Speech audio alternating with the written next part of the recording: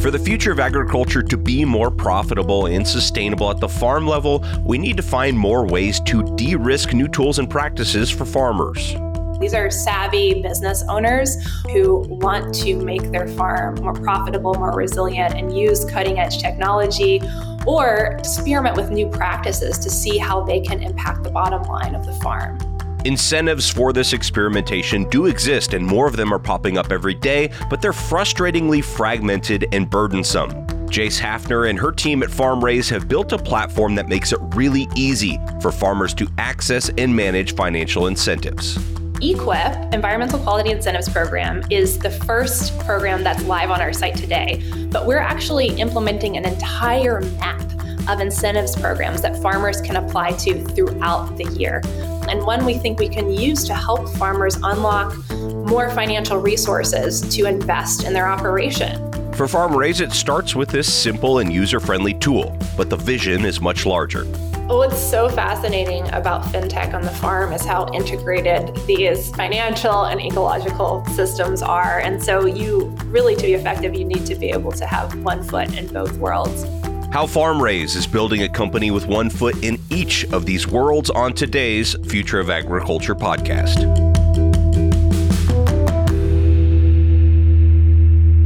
Hello, fellow ag nerds. Thanks so much for joining me for another episode of the Future of Agriculture. My name is Tim Hammerich, and if you're interested in where innovative ideas meet practical realities in food production, I think you found the right show.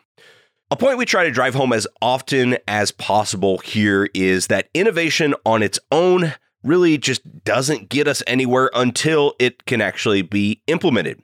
For agriculture, that means that the ideas we often talk about here on the show need to actually work for farmers.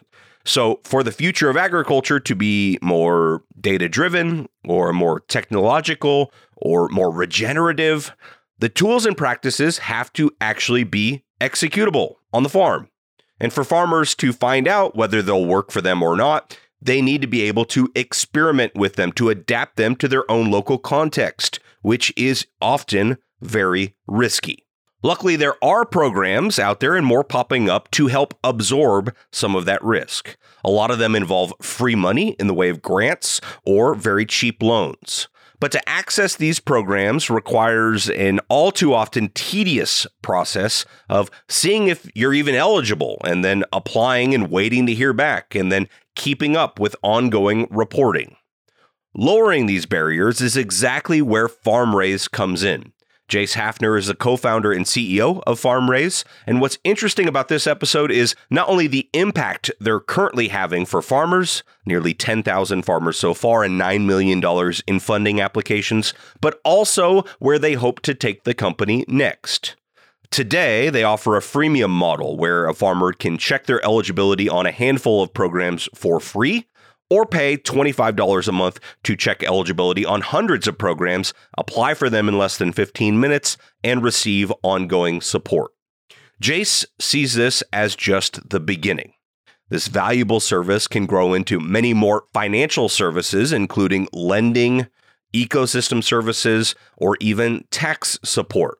In the interview, I compare it to H&R Block for farmers, but she quickly corrects me that probably more like TurboTax is a better analogy, which is fair.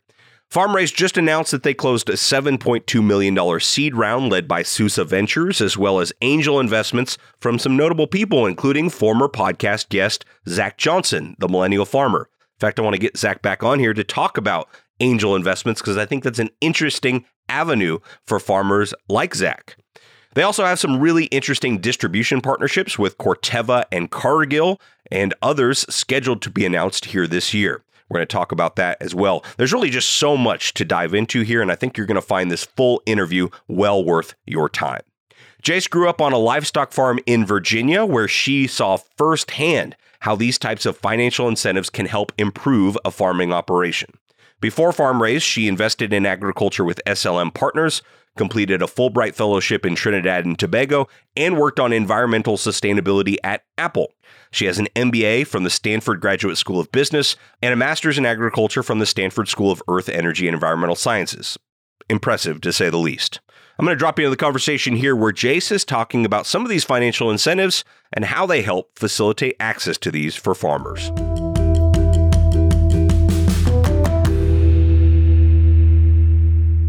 a farmer accesses a financial incentive from the USDA, primarily the program that farmers can access today is the Environmental Quality Incentives Program. And this is a financial incentive through the Natural Resources Conservation Service, which is a division of the USDA.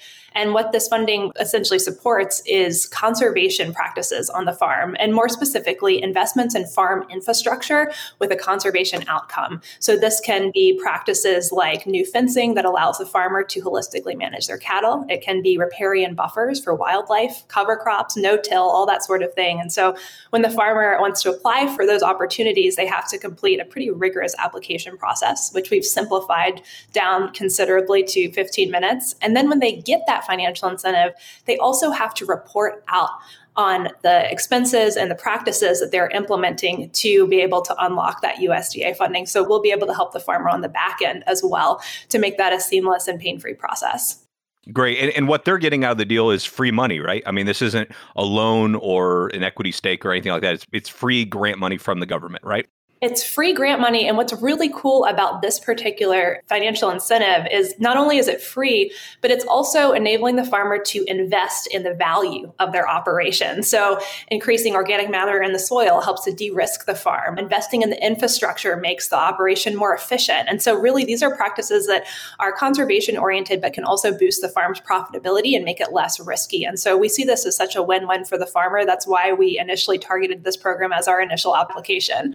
I love it. I've heard firsthand from farmers that like, I want the money, but I don't want the headache. And it's almost too much of a headache to bear.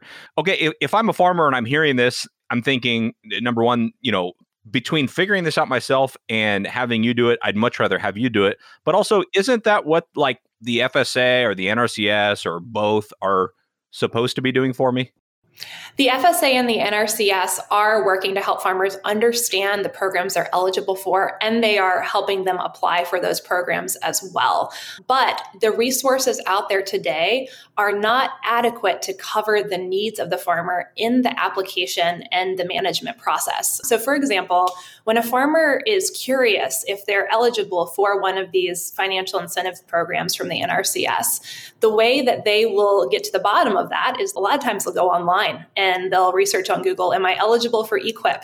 And they will come to a number of government sites that talk about the EQIP program and provide some government forms that you can use to apply for that program. But there's no clear data on whether you, with your particular farming situation, are eligible for that incentive. And so then the farmer will say, okay, this looks interesting, but I still don't know if I'm eligible. So they'll end up calling the USDA to ask for help to understand their eligibility. And if they're lucky, they'll get someone, on the first time they try. If not, they'll leave a message and wait for a call back. And that's how they'll get to the bottom of the eligibility piece. And this is for this one particular program. There are a lot of other grant programs, both at the federal and the state level, that require this type of internet research that can be complex and time consuming.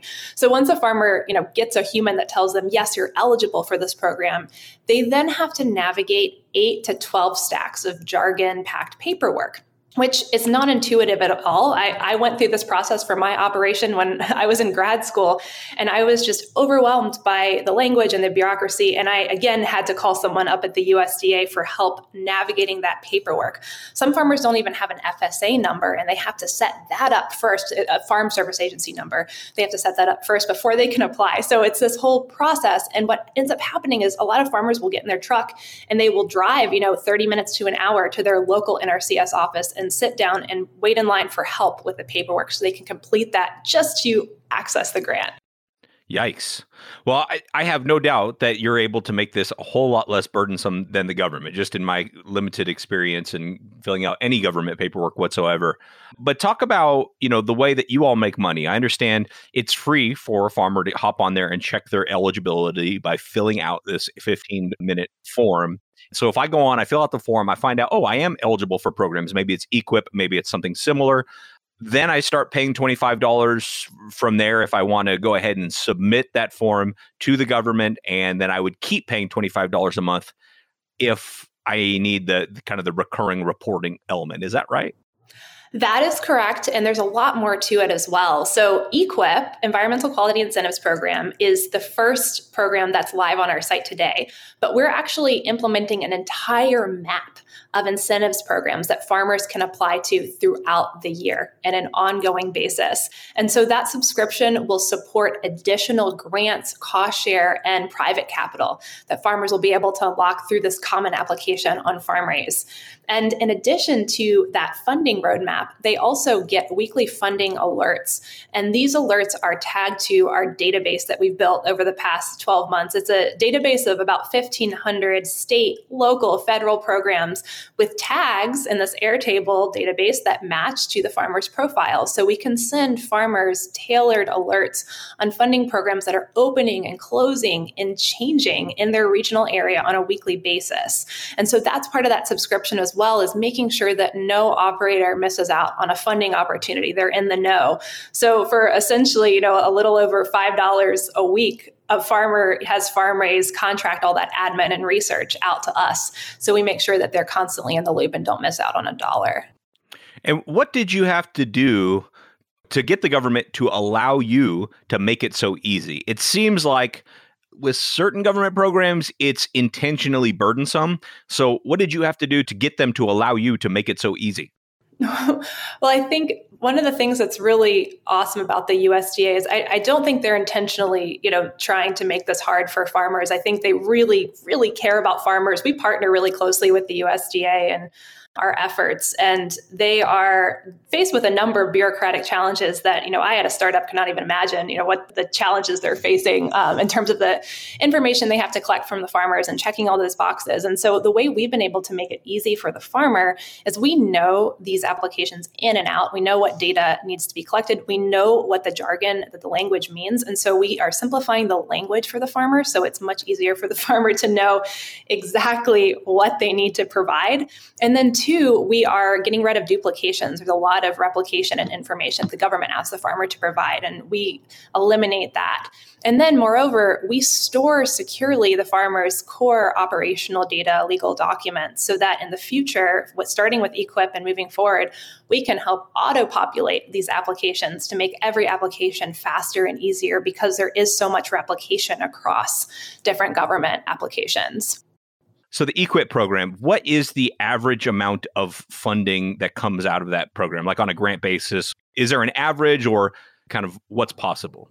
Yeah, these financial incentives can be game-changing for farmers because the average amount is around $30,000 per contract. It's no small thing. It can provide some significant infrastructure investments for the farm. And in your case, you mentioned having, your parents being small business owners. And so this $30,000 can be a game changer unless, I guess, if you're like a mega farm, maybe it's not, a big deal. But is that the opportunity here is going to be in kind of the small to medium sized farms? Or, what have you found as you've done this customer discovery? Because it sounds like they need to have two things. Number one, they want to convert to some of these more ecologically friendly practices. And number two, money is likely to be the limiting factor of doing it. Otherwise, maybe they would have done it already. Is that true? And if so, what are you noticing about the types of FarmRaise customers that you're seeing? Yeah, it's wild. So when I first started digging into this market with my co-founder, Sammy, at Stanford, we were amazed to find that there are millions of farm businesses just like mine that are small to mid-size across the U.S. Over 90% of all farms in the U.S. are SMBs, small and mid-sized businesses. And they are struggling, just like us, to grow their margins.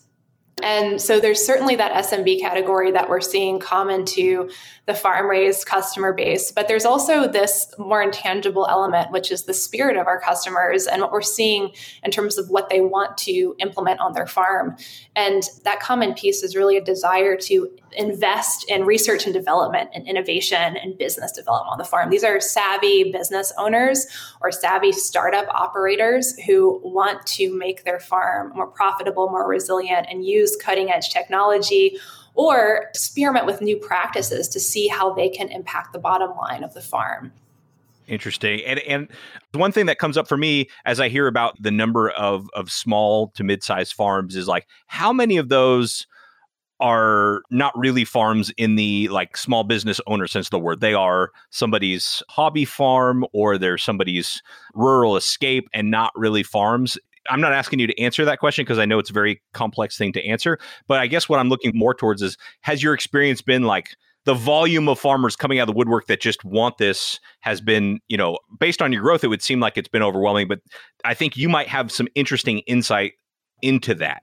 Yeah, absolutely. So when you look at the breakdown of farms in the US, it's amazing to see how many of the farms that are listed in the census are operated by farmers that have a primary occupation that's off the farm itself.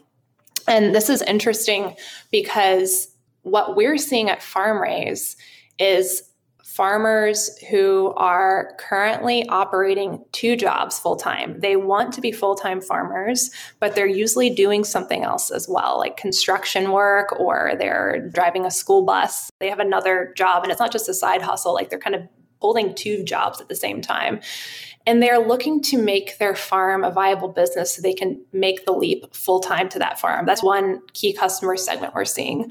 Another customer segment that we've seen are full-time farm operators. And these are usually the larger small farms to the mid-sized farms that have been in operation across generations. And with a generational shift often, or with the rise of farmer YouTube influencers, the farmers realizing that there's some really interesting soil health practices that they could innovate with, and they want to access capital for that. And so those are the 2 dynamics we're seeing, that full-time farmer that wants to innovate and the farmer that has 2 jobs and wants to come full-time to the farm.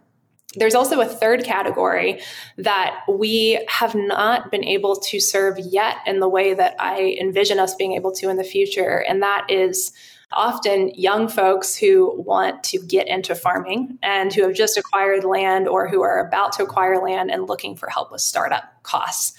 There's less financing opportunities for that category of just beginning farmers, but there's a world of opportunity out there to serve them. And I believe with the COVID pandemic and with sort of this rise in interest in agriculture among the millennial and Gen Z folks, we're going to see more and more of that too. Yeah, no, I think that's probably right. I know you all are venture backed. So as you've been having, conversations with VCs, I imagine it's probably come up, okay, $25 a month. You have to get a lot of these farmers paying $25 a month to get to be the size and scale that a VC would hope you would become. Is that true? And if so, what's kind of the response to that?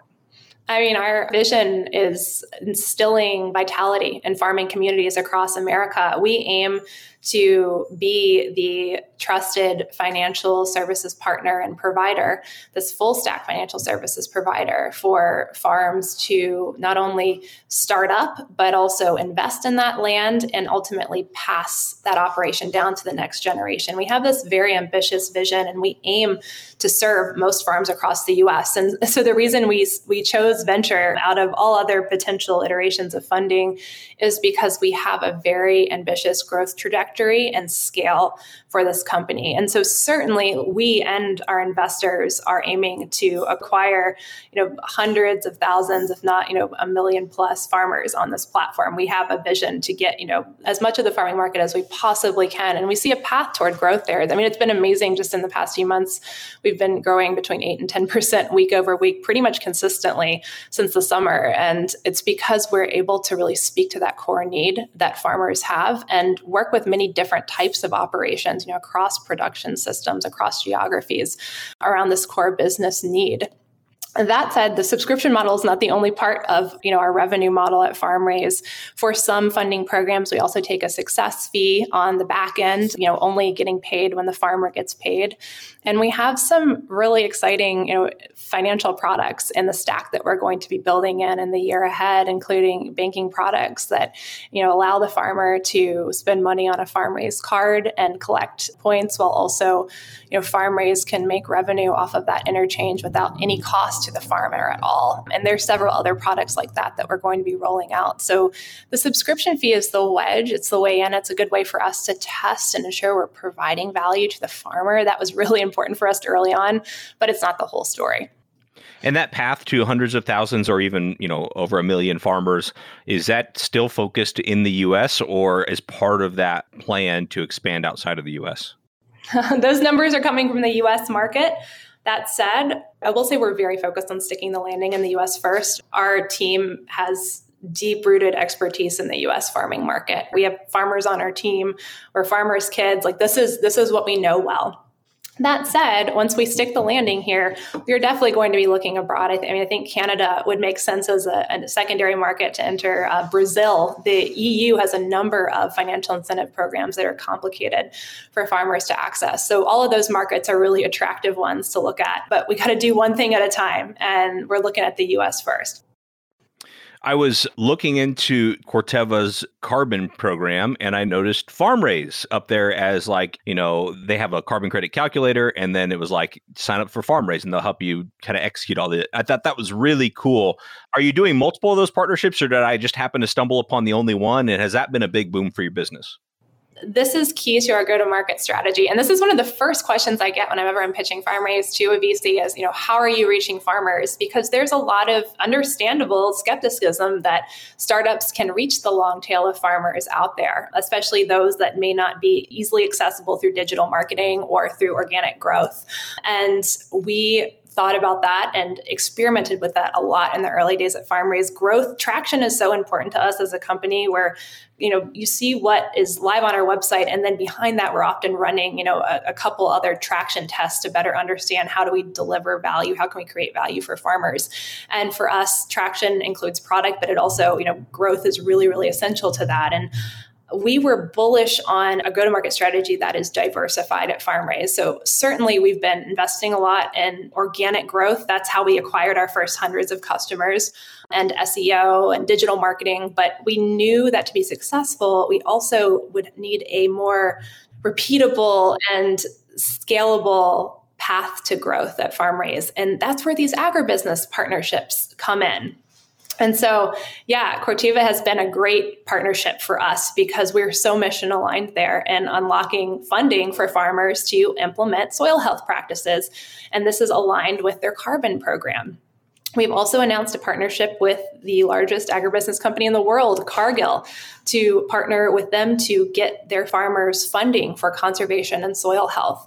And we will be announcing a number of additional agribusiness partnerships in the new year that are also along these lines. And what's so cool right now in agribusiness is you're seeing this wave of commitments coming in to reduce greenhouse gas emissions and supply chains. And these leading agribusiness companies are deciding that maybe they don't just want to purchase offsets, or maybe they don't want to purchase offsets at all. They actually want to contribute to the solution through reducing emissions directly in their supply chain. And they know that in order to do that, they're going to have to get their farmers funding to assist them with the transition to these, more conservation-based farming practices that are win-wins for the farmer in terms of soil health and profitability. And that's where FarmRaise comes in. That's really interesting. I would have not seen that part of things coming. And kudos to you for seeing that, because essentially what you run into is how many farmers really want the EQIP program? Like, everybody wants free dollars, but they can get $30,000 if they really wanted it, right? But now that there's carbon markets and, I want to sell my carbon. And if I'm going to have to do the practices to sell my carbon anyway, I might as well get some free money from the government. How do I do that in the easiest way possible? Well, there's really only one way, and that's FarmRaise, right? I mean, am I summing that up correctly? Well said. I want to recruit you for our sales team. That's very, very well stated. Well, but so, I didn't really connect all those dots before. And I think it's a critical part of your growth. I'm not saying you wouldn't be growing without it, but that's got to be, the Midwest Corteva core customer is a little bit different than the Virginia cattle farmer or diversified farmer. Not that one's any better than the other, but they don't necessarily want the same things. And it just seems like this carbon market boom is a FarmRaise tidal wave. It absolutely is. And it expands our, the farmer that's coming in the door toward that mid-sized farmer category. So you're talking growers with thousands of acres, generally row crop growers with some diversification as well. Often there's a livestock rotation in there, but it's definitely going after that, Midwestern row crop, corn, wheat, soybeans producer that's looking to innovate and invest in their R&D and unlock these carbon markets for their farm. And this stacks on so nicely. So that's a really interesting way to get them in the door. Now to expand to some of this fintech offerings, expanded financial services, I'm curious how you do that, because now you've got multiple customer segments that all have a little bit different needs and a little bit different wants. How do you retain and grow this relationship over time, considering that they're all so different? Absolutely. So it comes down to standardization of the product in a way that applies across categories and product segmentation where it counts. So for instance, on standardization of product, we've seen common needs across both small diversified and more sort of scaled mid-sized row crop farmers in terms of optimizing their annual tax reporting. That's a common need we've seen. And so tracking expenses and categorizing those expenses and showing visibility into cash flow margins is a common need we've seen across both those categories. And so that cash flow and tax reporting product is going to be one that we see targeting both of those segments. Now, for the startup farmer, there's a lot of really interesting, I think, innovation that's needed there. We've seen this whole category of farmers who are at the very beginning of their journey, like I mentioned earlier, and they not only are looking for funding to start up, but they also need help with a lot of admin on the front end, like just figuring out what type of entity is the right one. Do they want to be in a sole proprietorship? Do they want to be an LLC? How will that affect their ability to optimize their taxes and get that and other financial benefits down the line? Forming that entity as a piece, setting up farm service agency records, setting up a banking relationship, all those things are more towards the starting farmer category. And so that's how we're going to continue to retain these farmers. And then, of course, in an ongoing way, these farm funding opportunities that are in our database and targeted to these specific categories, ensuring that we get those opportunities in front of, the segment of farmers to which they most resonate and that most need these funding opportunities. And you've kind of alluded to this a little bit, you talking about beginning farmers and then just in what you were just talking about. But when I first talked to you, and it's been over a year now, I instantly saw this need to help with the government grants. It's like, okay, it's free money. It's right there. It's hard to get. If you can help them, that's awesome. Where else do you see the opportunities like that you might go in the future? Anything that we haven't talked about yet? Yeah, I mean, farm taxes, this is huge, the Schedule F and optimizing that Schedule F.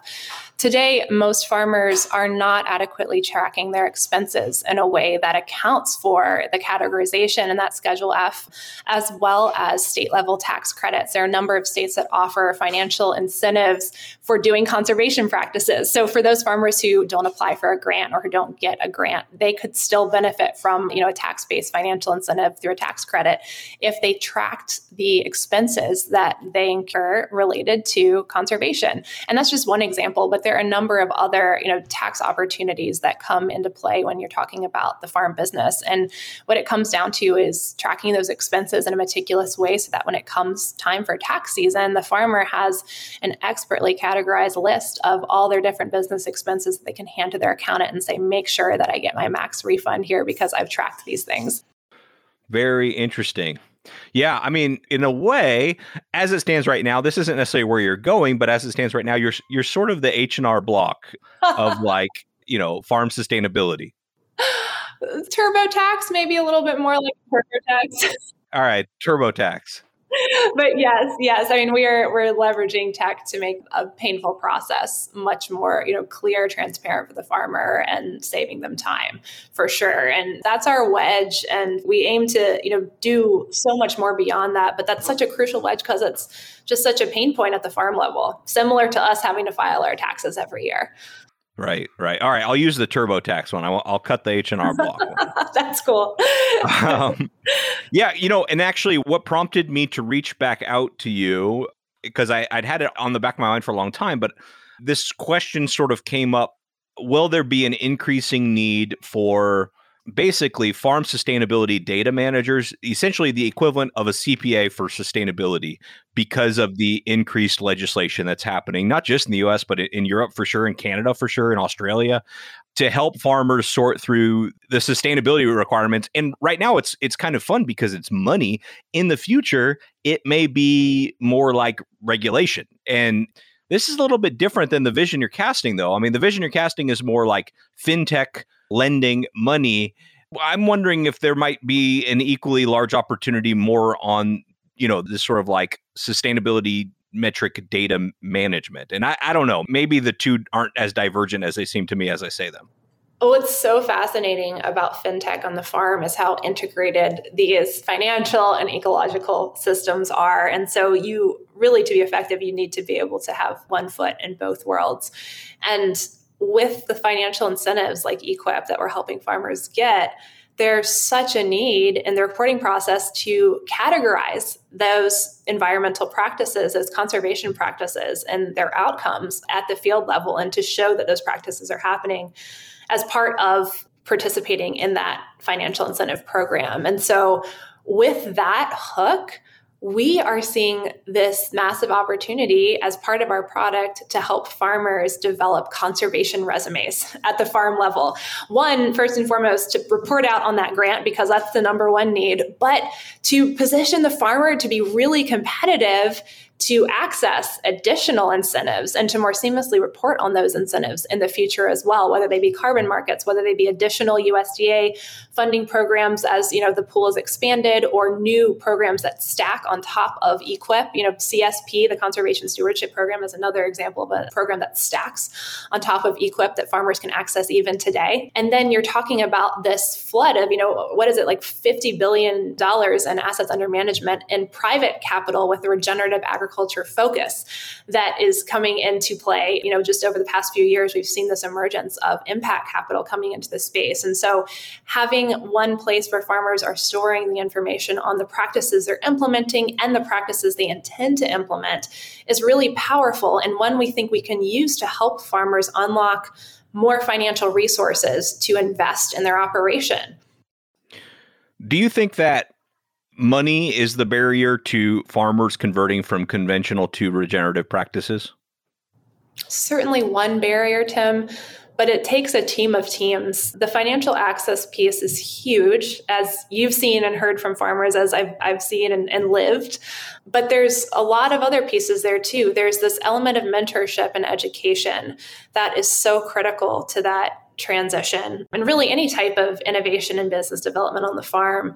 And this is a really clear need that we've seen among our customer base. And we've been thinking about it a lot. How do we connect beginning farmers with skilled farmers who are wrestling with similar questions and looking for that mentorship and education support?